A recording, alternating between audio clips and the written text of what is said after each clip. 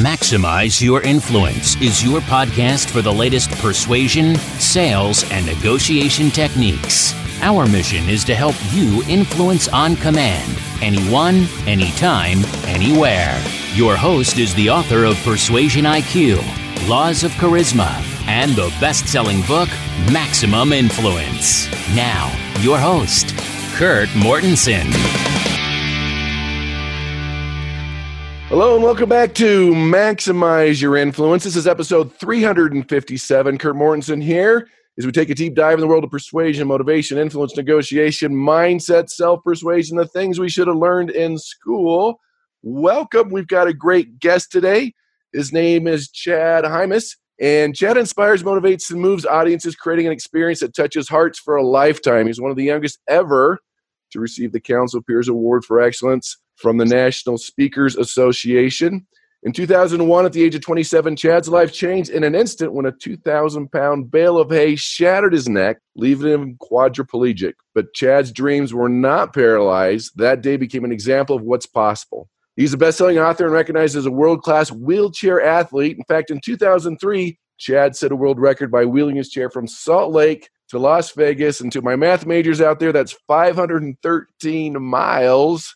Chad travels as many as 300,000 miles a year, captivating and entertaining audiences around the world. He's graced the stage of hundreds of professional and civic organizations, including Wells Fargo, Blue Cross, Blue Shield, AT&T, and American Express. Chad, warm welcome. Hey, thanks so much for having me, Kurt. Appreciate it. Oh, it's good to have you here as we talk about these skills. As you know, these soft skills that just make a huge difference. But as our listeners know, we got to start off with the crazy question of the day. So, Chad, tell me, what is the worst vegetable on the planet and why? Asparagus, easy answer. Asparagus. It tastes great. Love asparagus, but it makes your pee smell. Okay. Well, there we go. It's good going in, but not going out. That was a quick answer with asparagus.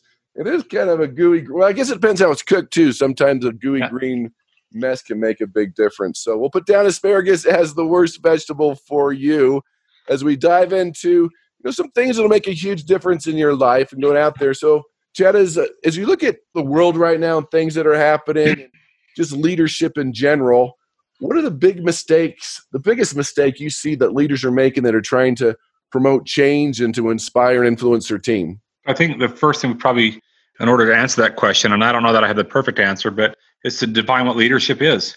As we see leadership in the world, there are people that are classified as leaders, and I'm not talking about anybody specifically. I'm not talking about the red or the red or the blue as far as politically speaking, or left or the far right or the far left. I'm just simply saying leaders in general, you have good and you have bad. What is the definition of a leader? It's certainly not a title. Title does not define leadership. It's demonstrated by behavior towards people. And when does a leader lose credibility? When they begin to lose the care or the passion for the people that they serve for. That's when they lose credibility. And so I think we're seeing that on both sides of the fence in our country. I think we're seeing that all over the world. All leadership is, Kurt, is influence. So we've had good leaders and bad leaders. Let's just name a couple. Hitler, hate what he did. You got to hand it to him. He was able to obtain influence. Another one, Bin Laden. Don't like what he did, hate it. But you got to hand it to him. He's able to obtain influence. Mother Teresa, awesome what she did. And she had no social media. And she impacted 8 countries with water without using any type of social media ads or any cell phone device. All she did was had an idea. So if Mother Teresa can do something like that, why cannot you and I do something as it pertains to influence, which is leadership in our own small circles within our homes, our offices, our cubicles, our construction sites, wherever it is that we work? That's what leadership is. I love it. That's true. Then a lot of people think they're leaders when we're actually just managers, day-to-day tasks. As you mentioned, a leader is influential, and they can use that power for great good and great evil. We've seen that all over the world. We've seen it through the history. But you mentioned leadership too, so a lot of people are losing credibility, especially when the people they're trying to lead sense that they don't care about them. What are some other things that leaders are doing that's caused them to lose credibility with their followers, the people they're attempting to lead? One thing that comes right to mind right off the bat is once you lose trust, it's very difficult to get back. Leaders, they're not perfect. None of them are, but they're willing to take ownership and accountability, even if it's not their fault. I'll give you a personal example, and then we'll try and make it more relative to everybody else. I'm not the one that goes to school. My kids do. So I can either blame my kids if they're bringing home bad grades, take away their cell phone, their iDevice, their iPad, soccer, football, basketball, whatever it is, and blame them. Or I might want to grab a mirror and look at myself. Leaders that have effectiveness to them and that have true influence, they take ownership and accountability. And then the best thing for me as a leader or a father in my home would be to go sit down and spend time with my son doing math, even though I don't really understand the math he's doing. It's the time that I'm showing him that I care. Why? Because people don't care how much you know about leadership. They don't care how much you know about being a president or a presidential candidate. They don't care how much you know about being a politician or being the CEO of a company until they know how much you care about their needs, their fears, and their victories. So our listeners should write down that acronym, NFV, needs, fears, and victories. How can a leader become more effective? Fulfill the needs, fears, and victories of those people that are in your circle of influence. Don't lose trust. Some of you that are listening to this podcast have small children. Go take one of your children, 2 or 3 or 4 years old, throw them up in the air and catch them, drop them one time. Watch how enthused they are to do it the next time. Don't lose trust. I agree 100% with that, but let's kind of take a look at it. What if they feel like they've lost some trust with some of the people they're leading? I know you lose it really fast. Are they able to mend that? Is there a way to do that? Or is it just... It's not, I don't think it's quickly done, but one way to make it happen faster is to take ownership and ask for forgiveness or be penitent, be willing to take ownership or take ownership for mistakes that might have been made. An argument with a spouse, right now, even in my mind, I'm trying to be careful because we don't talk politics, but if just one of our candidates would take complete responsibility, I don't care which one, just take responsibility and say, you know what? I'm not going to blame that person. I'm going to take responsibility because I'm running for the highest office in the land, in the whole world. I guess I am making this political, and it's one of the things you don't do on podcasts, but I think so many people are confused. They feel uncertain. They feel doubt. They're fearful. It'd be amazing. I'll give you another example. People are hurting right now in our country. They're hurting that's not a secret amongst anybody, no matter what their race is. Some might argue more than others, and that's fine. But the bottom line is people that live here and that reside in our country are hurting. They're hurting very badly. We have a House and a Senate, and they can't seem to get along to come together to come up with something to help out our people, whether that's a stimulus package or something to benefit our people, because they're arguing back and forth. What would happen if one side surrendered and said, you know what, we don't necessarily agree with the whole package, but in the interest of our people, remember, people, our greatest asset of the country, our people, we need to come together to resolve this. That would give them more credibility than to fight for what they want. When it comes to voting and the UPS and ballots being mailed in, they go right back to Washington to vote that in, right? Does that make sense? But when it comes to coming together, they stop talking. So I'm just talking about that because the obvious is the leadership that we're seeing in our country. And I'm not just talking about our top leadership and our presidential candidates. I'm talking about all leadership combined. What would happen if somebody actually gave in? And most would see that as a sign of weakness. I see that. I believe the American people would see that, and other people would see that as a sign of strength. So I think that a leader surrenders. Yeah, that's a great point. I mean, you don't want listeners look to politicians for examples of leadership because that's not happening right now. And it's more dividing more than uniting people. And that's a big challenge. And like you said, it causes that fear and that uncertainty in these strange times. Let me ask you this, though. As you look at leadership in general, those that try to influence, what is that one tool they're missing in their toolbox, that one trait or characteristics you feel that, I mean, if they could work on something that'll make a huge difference that's probably not in their toolbox, what would it be? Yeah, that's a good question. Sometimes I feel like I don't get stumped too easily. I don't know that there's one tool. I will say that there's someone that came to my mind as you were talking, and it's a golfer by the name of Phil Mickelson, who had an opportunity 2 years ago to do something that no golfer, including Tiger Woods, had never done before. And that is, win 4 majors in a row. And the challenge with that is his oldest daughter's graduating high school the night before the tournament begins. Tournament is back east. Phil Mickelson is in La Jolla, California. So when you have a tee time in golf, it's a draw, right? You draw your tee time.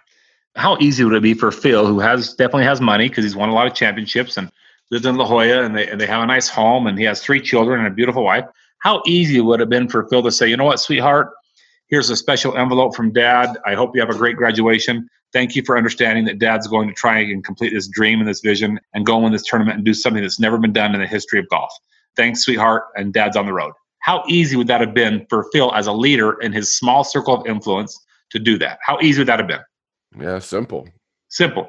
Instead, Phil stays for the graduation the night. Remember, it starts tomorrow. Phil stays tonight for graduation. He stays for the party after, takes a private jet out from California over to Pennsylvania. When you travel west to east, you don't gain time, you lose time. His tee off and practice is at 6:43 a.m. It's a 4-day tournament, 18 holes a day. For the first 2 days, he struggles because he's needing rest. He's needing sleep. He comes back, long story short, wins the tournament, and when he's given the cup and the jacket at the end, guess who's there to see him receive that? His daughter and their 2 other children and his wife. And the most important piece of the whole story is, what will his daughter never forget, even when she's faced with depression, maybe suicide, divorce, maybe one day? I'm not saying that's going to happen. I'm just saying she will face adversity. We all do. She's going to go through hard times. What will she not ever forget? Dad cared. She'll never forget how much her dad, that she means to her father. Now we're talking about someone that understands influence is not about the number of people or how many people. Everybody else like me who read and watched that story come to fruition, and they were watching the channels to see and hoping he would win because they knew the story was being shared by all the broadcasters. Just that one small act, like Mother Teresa, and I'm not even Catholic and I love that story. I'm just saying it's absolutely amazing. One small thought, one small action, one small act of kindness. When you're asking for a tool, maybe that's it. One small act of kindness, and how that just blows up. In our world, we call it going virtual. I just call it being kind and let everything else take care of itself. I mean, the aurora will light up. Your countenance will light up. The story will light up. I don't care about how many likes it gets on social media. I just want other people to be better because of the one random act of kindness. Yeah, I love that example. Just being kind, that random act of service, taking a few minutes to praise somebody. I mean, even if Phil would have lost, we would have respected him more as a person. For sure. And it still would have been a great story. I mean, he got both, which is great, but sometimes it doesn't work out that way. But it was still the right thing to do. And that is a great characteristic of leaders, to do the right things at the right time, Absolutely. Making a difference, being a kind, taking a few minutes, going out of your way are all traits of a great leader, because that empathy, you care. And it's not just about you. You're concerned about the team. Perfect examples. So thanks for sharing. I thought of something else, Kurt, as you were sharing that. You can't beat hate with hate. You can't beat negativity with negativity. You can only beat it with positivity or kindness. But here's the catch. It doesn't mean you're going to win. Kind of like you said, Phil might not have won. But it does mean you won't be seen as the selfish, arrogant, self-serving person. Even if Phil would not have won, you're absolutely spot on, Kurt. You and I are in the same boat here. He would have been seen as a victor because of what he did and what he sacrificed. The fact that he did win is just icing on the cake, but that wasn't the most important thing to him, and his daughter will never forget that. Phil would not have been considered a loser in the daughter's eyes. The daughter will always admire and never forget that dad stayed, because there's only one graduation, right? And so I just thought that what you said is perfect. It made me think of that very simple phrase that you can't, it's a true value, it's a true principle of life, that you cannot beat negativity with negativity back. You can only beat it with accountability, ownership, positive comments back, even kindness. But it doesn't mean you're going to win.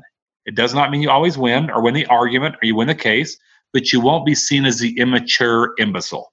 And I think, too, you might lose something in the short term, but you're winning in the long term. Just reminds me of those track and field events where the race where someone trips and falls and the winner picks them up and helps them across the finish line. And even though they missed out on that race, it changed lives in that example and inspired people. So even though it was a short-term loss, it was a long-term gain for them and for humanity. So I think that's a good piece for us to kind of hold on to. Even though it takes an extra 5 minutes or a little extra effort, it's what it's all about. So that's a good message for everyone, especially this dark time when everyone's negative. Like you said, you don't fight negativity with more negativity. You got to switch it up, especially if you truly want to be a leader. Good stuff. Let's switch gears a little bit. You know, everyone's searching for success. I know it's kind of a dark, cold time now for a lot of people. What do we say to somebody that is searching for success and wondering what's taking so long? And they see the people around them that maybe they don't think are that sharp but are achieving 10 times more. And like, wait a minute, what do they have that I don't have? What do you say to that person in these times as far as pursuing that goal, wanting success and wondering why it's taken so long? So number one, seeing other people and seeing what they have that I don't have. I've never been successful at that. Comparison is not successful at all. I could easily find myself in that trap because of my arms don't work and my legs are numb, my hands are numb. And so I could easily look at other people and think, well, if I can only do what he can do, or if I could only dance with my wife like he could dance with his wife, or if I could only play catch with my kids like he plays catch with my kids. Comparison is not the way to be successful. Number two, how do you define success? People define it in many ways. I define it in my way, a little bit different. Success is knowing, and at least in Chad Hymas's handbook, is knowing that those that know you the most care and love you the most as well. If you don't have those people on your side, who do you have? So my number one objective in my daily day-to-day routines in life is to make sure that the people that know me the best, that they care about me. If for some reason I have lost their trust or been disrespectful or lose credibility with them, I need to do the best I can to try and earn, apologize, ask for forgiveness, and gain that back. And that's a great point, the whole comparison thing, because people get stuck in that trap. But I think that, well, we know that's the challenge with social media, because you're always comparing your weaknesses to other people's strengths, and that's not the game. And maybe there's certain strengths that we're just not destined to have, or certain skills that we're not destined to have, and we get stuck in that trap going through that.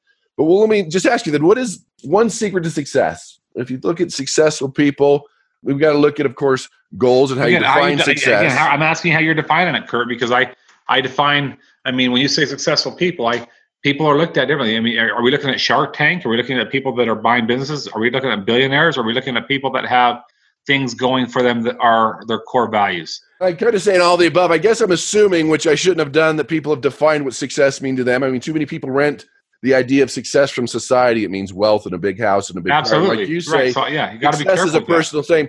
I'm assuming people have defined success, which maybe I guess we know a lot of people haven't done that, but they've defined success and they're pursuing that. Is there a specific thing? Nothing wrong with a dream and a goal, but success to me is different than that. Nothing wrong with big dreams of having a nice house or having wealth. To me, that's a goal or a dream, but that doesn't mean success. A lot of people with a lot of money, divorced 3 times, 4 times, not happy. I look at some of my dear friends that I have watched over the course of the years on television. Robin Williams, a lot of money, made a lot of people happy, ended up taking his life. Chris Farley made people happy, made people laugh. 2 of my favorite comedians of all time. And we're not allowed to judge them. None of us are, because we don't know that's not for us to do, number one, and nobody knows where they were at. If we're willing to define success by other attributes that people have, healthy marriage, values in their family, they seem to be successful in business and are busy people and seem to be contributing to their society and finding places to give. Some of the most successful people that I've ever met aren't necessarily contributing financially or have a lot of money. So what's one trait that they have? They're remembering that you give without remembering and you receive without ever forgetting. That's a trait. They give without remembering who they gave to. And I'm not talking about necessarily money, although that could be a piece of it. But they might give of themselves. They might give a portion of their food. They might go give service somewhere. They might just give of their time, give all they have, even to one individual. And they don't expect anything in return, so they forget it. And when they are given something, they don't ever forget it. That means you're always in debt. You're always indebted to somebody else as far as service goes. And so that's my secret to success in defining it, because I don't like the definition of success as it pertains to money. Just because other people define it that way and they call it success, I haven't gained much of anything in life until I've lost everything. Sometimes when we lose everything, and I've lost 95% of my body, I've lost an income from my family, I've lost my job. I also caused 52 other people to lose their jobs. And there's no better place to start than when you feel like you've lost hope, lost faith, lost the ability to do different things physically. That's a great place to start. Once you start looking at it from that set of bifocals, holy cow, success windows just begin to open one after the other. Yeah, I love that angle. And listeners, that's great homework for everyone to sit down and define what success means to you and quit borrowing it from your neighbors, from society, from the world, and define what is it that I truly want to accomplish and do. And that'll make a big difference as far as being able to achieve that and reach that goal. Great information. Really appreciate it. I hope you guys have got a feel for that and how important that is. And sometimes when you do lose everything, that's the time to really kind of ponder. Maybe it's the time as we look through this. As we go through what's happening in the world right now, people are losing hope. They're losing inspiration. They're feeling dark, a little anxiety, maybe a little depression. Any words of wisdom for someone that's kind of stuck in that trap?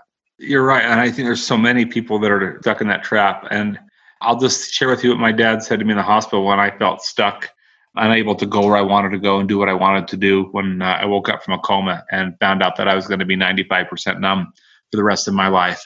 My dad said, stop thinking about you. In other words, I kept saying, I can't walk, I can't hold her hand, I can't play catch, I can't feed myself, I can't get dressed. He said, this conversation is not about you. It's about everybody else that's going to benefit because of the influence, remember the leadership that you carry here forth. And that one sentence has probably saved my life. So the next time I talk to somebody like today, or I send a text off, or I send an email out to a client, I'll do the best I can to not use the words I, me, and my, and insert you, we, ours, and us. Two things happen regarding depression. Two things happen. First thing is your focus becomes on somebody else's problems, their fears, their uncertainty, rather than your own. And the second thing's even better. Guess what happens to your problems when you're focused on somebody else's problems? They erode away. Well, almost. I mean, I'm still paralyzed. Well, they don't disappear, but the impact. Absolutely, I got you. You don't have time to think about it, Kurt. I don't have time. I mean, I just got on a podcast with you. I've been up since 4 this morning. I'm not saying that in a bad way. I'm thoroughly enjoyed today. We had 2 presentations virtually this morning. This is my 3rd run of podcast. I've got 2 more this afternoon I've got to prep for. I don't have time to worry about the fact that I can't feel my legs. I don't have time to. And when I do think about it, because it does happen, when I do think about what I've lost, I don't want to stay there very long. Otherwise, I do get depressed. I do get down. And that same countenance affects my wife and my kids as well. So I've got to be careful to get out of that rut real quick. Oh, that's great advice. If you're getting down in that trap and you're stuck, the depression, the anxiety, be more concerned about other people, serving other people. The problems won't completely disappear or ever disappear, but at least you'll be in a different mindset and enjoy what you do. Great advice. Take that to heart, everybody. So, Chad, is there one thing that we missed, that one thing you want our listeners to know? I guess I just end with asking people to be careful with what they're thinking right now about today's podcast, what their belief system is, because whatever they're thinking right now will dictate their actions when they turn this podcast off. And actions always dictate the results that they get in their life. So it all starts with belief. That's the root cause. Be careful with what you're thinking as it pertains to yourself, your confidence, what you're capable of accomplishing, the success that you're able to achieve, setting high goals, setting strong goals, achieving strong values, and let that belief system drive your actions, because actions don't dictate. Just because you decide to do something doesn't mean that you're going to do it. So actions have to be included in that. You've got to have tangible action. And then finally, the results. Let the results take care of themselves. Love it. So, Chad, where can our listeners find out more about you and what you do and your message? Oh, they could just Google Chad Hymas. Just Google my name or go to us on LinkedIn, YouTube, Instagram, or Facebook. Just ChadHymas. Thanks, Chad. Appreciate your time and your insights and your words of wisdom. So, listeners, search out Chad Hymas. That's Hymas. You can search him. Find out more about him. Go to LinkedIn. Get some great information on staying on track, being more influential, being a better leader, promoting change in the world, good change in the world. Tell your family, friends, and enemies about the podcast. We're on Spotify, iTunes, and iHeartRadio, and of course on YouTube under Maximize Your Influence. Or go to MaximizeYourInfluence.com to check out the archives. Get my free best-selling book, Maximum Influence. That's a new edition. Just pick up a little shipping and handling. Take your free Persuasion IQ assessment, see where you rank, and check out Influence University. There were a lot of nuggets of wisdom there. Take that one thing that resonated with you, implement it, apply it, make it a tool in your toolbox, and go out and persuade with power.